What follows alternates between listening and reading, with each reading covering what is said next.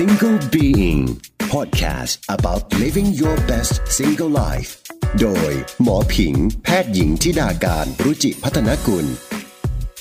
ดีที่อยู่เดียวรหัสพันธุกรรมเหล่านี้ส่งผลถึงสีผมความสูงอะไรต่างๆแล้วเนี่ยแล้วเรื่องของแบบความชอบไลฟ์สไตล์อย่างชอบดื่มไหมมีแนวโน้มจะชอบสูบบุหรี่หรือเปล่าอะไรพวกนี้เนี่ยกำหนดไม่เอ่ยการที่เรามีพันธุกรรมยังไงไม่ได้แปลว่าเราจะต้องเป็นอย่างนั้นแต่มันขึ้นกับว่ามันจะแสดงออกมายังไงแฝดเหมือนนี่ก็คือโคลนนิ่งของพันธุกรรมเพราะว่าเด็ก2คนเนี่ยมันมาจากเซลล์เดียวกันที่แยกตัวออกมาแต่พอ2คนเนี่ยโตขึ้นไปเนี่ยใช้ชีวิตต่างกันสิ่งแวดล้อมต่างกันเนี่ยคนนึงอายุ55เนี่ยอาจจะเป็นคนที่แข็งแรงสามารถวิ่งมาราธอนได้ผอมอีกคนนึงอาจจะอ้วนอาจจะป่วยเป็นมะเร็งเต้านมอะไรก็แล้วแต่ทั้งที่ต้องคู่นี้มีพันธุกรรมเหมือนกัน 100% ถ้าจะมีคำแนะนำที่เขาจะสามารถดูแลร่างกายแล้วก็รักษายีนของเขาให้สมบูรณ์ที่สุดไม่ให้ไลฟ์สไตล์ทำร้ายยีนของเขาได้เนี่ยจะมีอะไรบ้างคะสวัสดีค่ะคุณผู้ฟังพอดแคสต์ทุกคนคะหมอผิงแพทย์หญิงธิดาการรุจิพัฒนกุลนะคะขอต้อนรับทุกท่านเข้าสู่ Single Being พอดแคสต์ที่จะทำให้คุณสนุกแล้วก็มีความสุขกับการอยู่ตัวคนเดียวมากขึ้นค่ะเมื่อคุณฟังพอดแคสต์จบ EP นี้คุณจะรู้สึกว่าดีที่อยู่เดียวค่ะเมื่อเร็วๆนี้นะคะหมอก็มีโอกาสได้ไปเที่ยวกับน้องๆกลุ่มหนึ่งนะคะซึ่งเขาก็แบบใช้ชีวิตกันเต็มที่มากเลยเนาะทั้งกินดื่มนอนน้อยหรืออะไรต่างๆซึ่งหมอก็มีโอกาสได้คุยหลายๆเรื่องราวเนี่ยเขาเชื่อว่าการที่จะเลือกใช้ชีวิตอย่างเงี้ยเขาไม่ได้กลัวว่ามันจะส่งผลเสียอะไรกับชีวิตหรือสุขภาพเพราะเขาคิดว่าจริงๆแล้วสุขภาพของคนเรามันถูกกำหนดมาโดยยีนโดยพันธุกรรมอยู่แล้วดังนั้นเนี่ยไม่ว่าจะใช้ชีวิตยังไงจะกินดีแค่ไหนถ้าจะเป็นมะเร็งก็เป็นแหละถ้าจะอ้วนก็อ้วนแหละหรือจะใช้ชีวิตไม่ดีแค่ไหนมันก็อาจจะไม่ได้เป็นอะไรก็ได้ถ้าเกิดยีนดีอยู่แล้วซึ่งประเด็นนี้น่าสนใจนะคะน่าสนใจตรงที่ว่าหมอไม่ได้เห็นด้วยทั้งหมด แต่ว่าหมอคงจะไม่พูดคนเดียวดีกว่าหมอว่าหมอชวนรุ่นพี่อีกคนนึงซึ่งเขาก็สนใจศึกษาเกี่ยวกับเรื่องของยีนเกี่ยวกับเรื่องของการใช้ชีวิตแล้วก็เกี่ยวกับเรื่องของร่างกายของเราไม่น้อยเลยค่ะใครที่ชอบอ่านหนังสือน่าจะต้องคุ้นๆกับชื่อของเขาบ้างเพราะว่ารุ่นพี่คนนี้ก็จัดว่าเป็นนักเขียนชื่อดังคนหนึ่งของเมืองไทยเลยทีเดียวขอต้อนรับคุณหมอเอลนายแพทย์ชัชพลเกียรติขจรธาดาค่ะสวัสดีค่ะพี่เอลสวัสดีครับน้องผิงค่ะก็วันนี้นะคะจะชวนพี่เอลมาคุยเรื่องเบาๆค่ะเรื่องยีนเรื่องกรรมพันธุ์แล้วก็เรื่องของสุขภาพ เบามากเลยพี่เอลเล่าให้ฟังหน่อยนะคะเกี่ยวกับเรื่องของยีนเอาแบบอธิบายแบบสำหรับคนที่ไม่ได้เรียนสายวิทย์มาไม่มีแบบความรู้พื้นฐานเลยจะเข้าใจได้ยังไงว่ามันคืออะไรคะเท่าที่เคยคุยหลายๆคนมาคนก็จะสับสนเพราะไม่มีคำหลายคำมีคำว่าโครโมโซมมีคำว่าจีนมีคำว่า DNA เนี่ยแล้วก็ RNA บางคนจะได้ยินแล้วรู้สึกมันงงจริงๆเนี่ยเบสิกไอเดียมันเลยเนี่ยมันคือว่าคือข้อมูล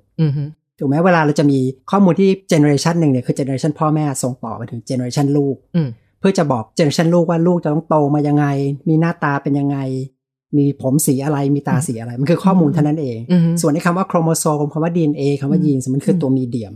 คือตัวกลางที่จะบรรจุข้อมูลเอาไว้ซึ่งมันก็เป็นได้หลายอย่างเหมือนที่เราใช้ floppy disk thumb drive อะไรทั้งหลายพวกนี้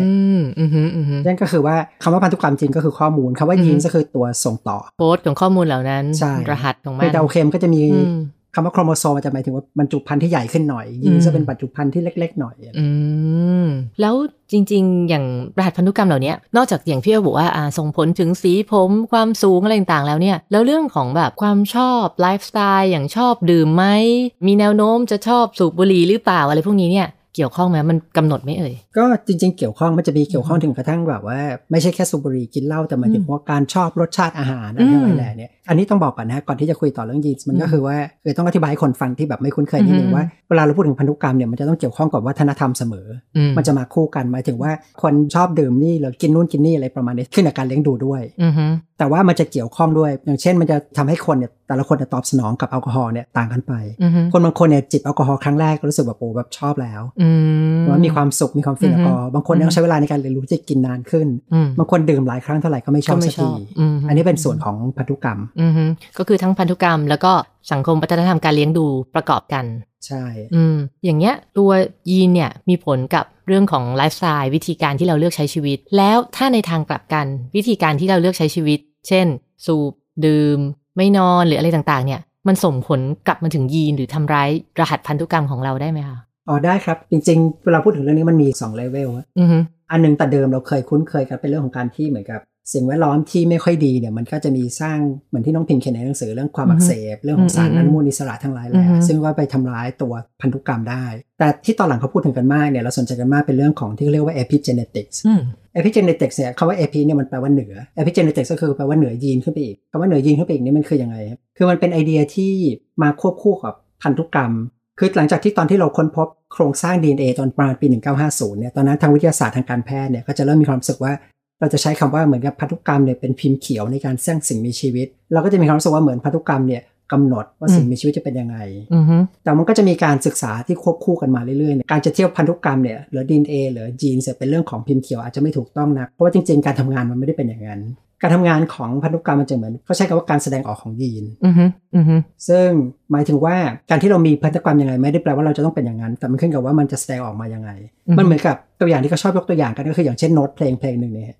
มันเหมือนกับว่าไม่ได้ว่าแปลว่าถ้ามีโน้ตเพลงแบบนี้แล้วเพลงจะต้องออกมาเป็นลักษณะเดียวบางครั้งเนี่ยเนื้อเพลงเดิมเมโลดี้เดิมเนี่ยแต่ว่าคนมา cover ใหม่ก็จะเป็นสไตล์ใหม่ได้แจ๊ส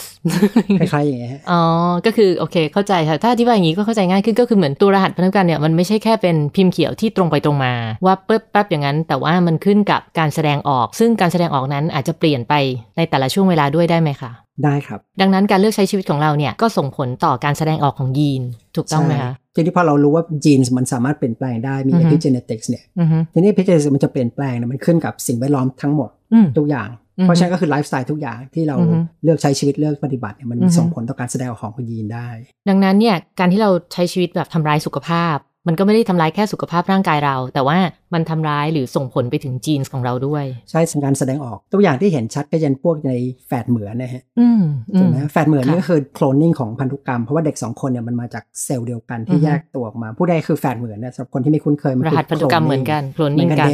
100% พอ2คนเนี่ยโตขึ้นไปเนี่ยใช้ชีวิตต่างกันสิ่งแวดล้อมต่างกันเนี่ยคนนึงอายุ55เนี่ยอาจจะเป็นคนที่แข็งแรงสามารถวิ่งมาราธอนได้ผอมอีกคนหนึ่งอาจจะอ้วนอาจจะป่วยเป็นมะเร็งเต้านมเป็นอะไรก็แล้วแต่ทั้งที่ทั้งคู่เนี่ยมีพันธุกรรมเหมือนกัน 100% ดังนั้นบางคนที่จะชอบมีไอเดียว่าแบบจะกินอะไรก็กินไปเหอะทำอะไรก็ทำไปเหอะยังไงมันก็ขึ้นกับพันธุกรรมอยู่แล้วเนี่ยก็ต้องเปลี่ยนไอเดียนี้ซะใหม่ถูกไหมคะซึ่งหลายคนก็อาจจะไม่ทราบว่าจริงๆแล้วพี่เอลเองเนี่ยก็เป็นคนที่ดูแลสุขภาพเหมือนกันใช่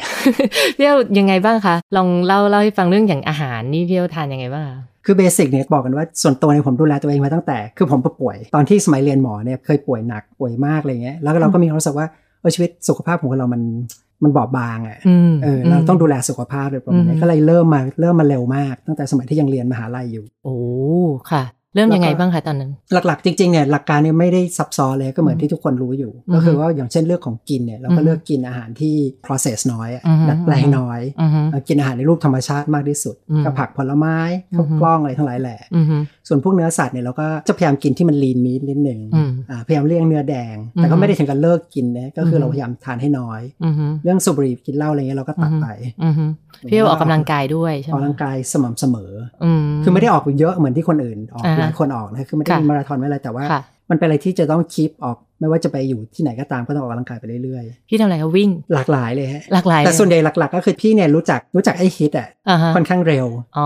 แล้วตอนนั้นเนี่ยคนพบอย่างหนึ่งว่าตั้งแต่สมัยจำได้ว่าตอนเป็นอินเทอร์เนี่ยเราไม่ค่อยมีเวลาเราทำงานเยอะเราเหนื่อยเรามีความรู้สึกกลับบ้านอยากนอนแต่มีความรู้สึกว่าไอ้ฮิตเนี่ยมันทำให้เราสามารถออกกำลังกายได้ไอ้ high intensity interval training เพราะมันใช้เวลาแค่15-20 นาทีแล้วพี่จะออกมันเป็นเซอร์กิตที่เรียกเซอร์กิตเทรนนิ่งเนี่ยก็คือครั้งละแบบ4 นาที 5 นาทีแล้วก็พักแล้วก็ทำ3 เซสชั่นแล้วก็จบแล้วก็เลิกแล้วก็พอก็เป็นอีกแง่มุมหนึ่งของพี่เอลที่หลายๆคนที่เคยอ่านหนังสืออาจจะไม่รู้ว่านอกจากสนใจเรื่องของ pop science ประวัติศาสตร์แล้วเนี่ยก็สนใจดูแลสุขภาพด้วยครับ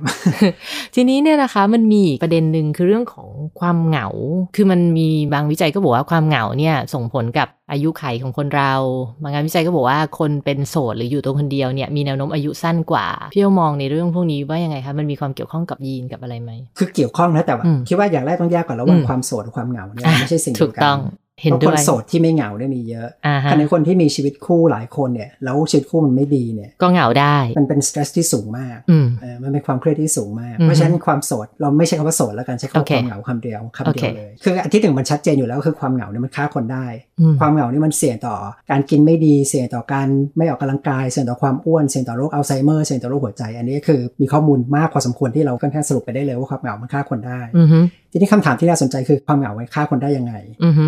คำตอบแบบสั้นก็คือมอง2 มุมด้วยกันมุมหนึ่งเขาเรียกมองมุมในแง่ของเขาเรียก proximate cause ก็คือว่ามันเป็นสาเหตุโดยตรงก็คือความเหงาจริงๆมันเป็นความเครียดของร่างกายมันไม่ฮอร์โมนเครียดเนี่ยหลั่งออกมามากขึ้นอะไรทั้งหลายแหล่แล้วก็ทุกคนก็รู้ว่าความเครียดมันฆ่าคนได้ยังไงถูกไหมแต่ว่าที่น่าสนใจคือที่เขาเรียกว่าเป็น ultimate cause ก็คือมองในแง่วิวัฒนาการ ความเหงาเนี่ยในแง่ของวิวัฒนาการมันเขาเรียกว่าเป็นสัญญาณบ่งให้รู้ว่าอันตรายเพราะว่ามนุษย์เนี่ยเป็นสัตว์สังคมโดยธรรมชาติของสัตว์สังคมและสัตว์สังคมทุกชนิดเนี่ยปกติมันต้องอยู่ร่วมกันถ้ามันอยู่ตัวไหนอยู่แยกออกไปเนี่ยมันมีความเสี่ยงที่จะเกิดอันตรายมากขึ้นจะทำให้สัตว์สังคมรู้สึกเหงาแล้วพยายามที่จะหาคนที่จะมาอยู่ด้วยหาคนใช่ที่จะอยู่ด้วยเพราะฉะนั้นก็คือเมื่อใดก็ตามที่มีความเหงาแล้วเราไม่สามารถที่จะขจัดความเหงานี้ออกไปได้เนี่ยเป็นความเหงาเรื้อรังเนี่ยมันก็เลยเป็นสัญญาณอันตรายที่ร่างกายพยายามจะแบบเป็นความเครียดของร่างกายขึ้นมา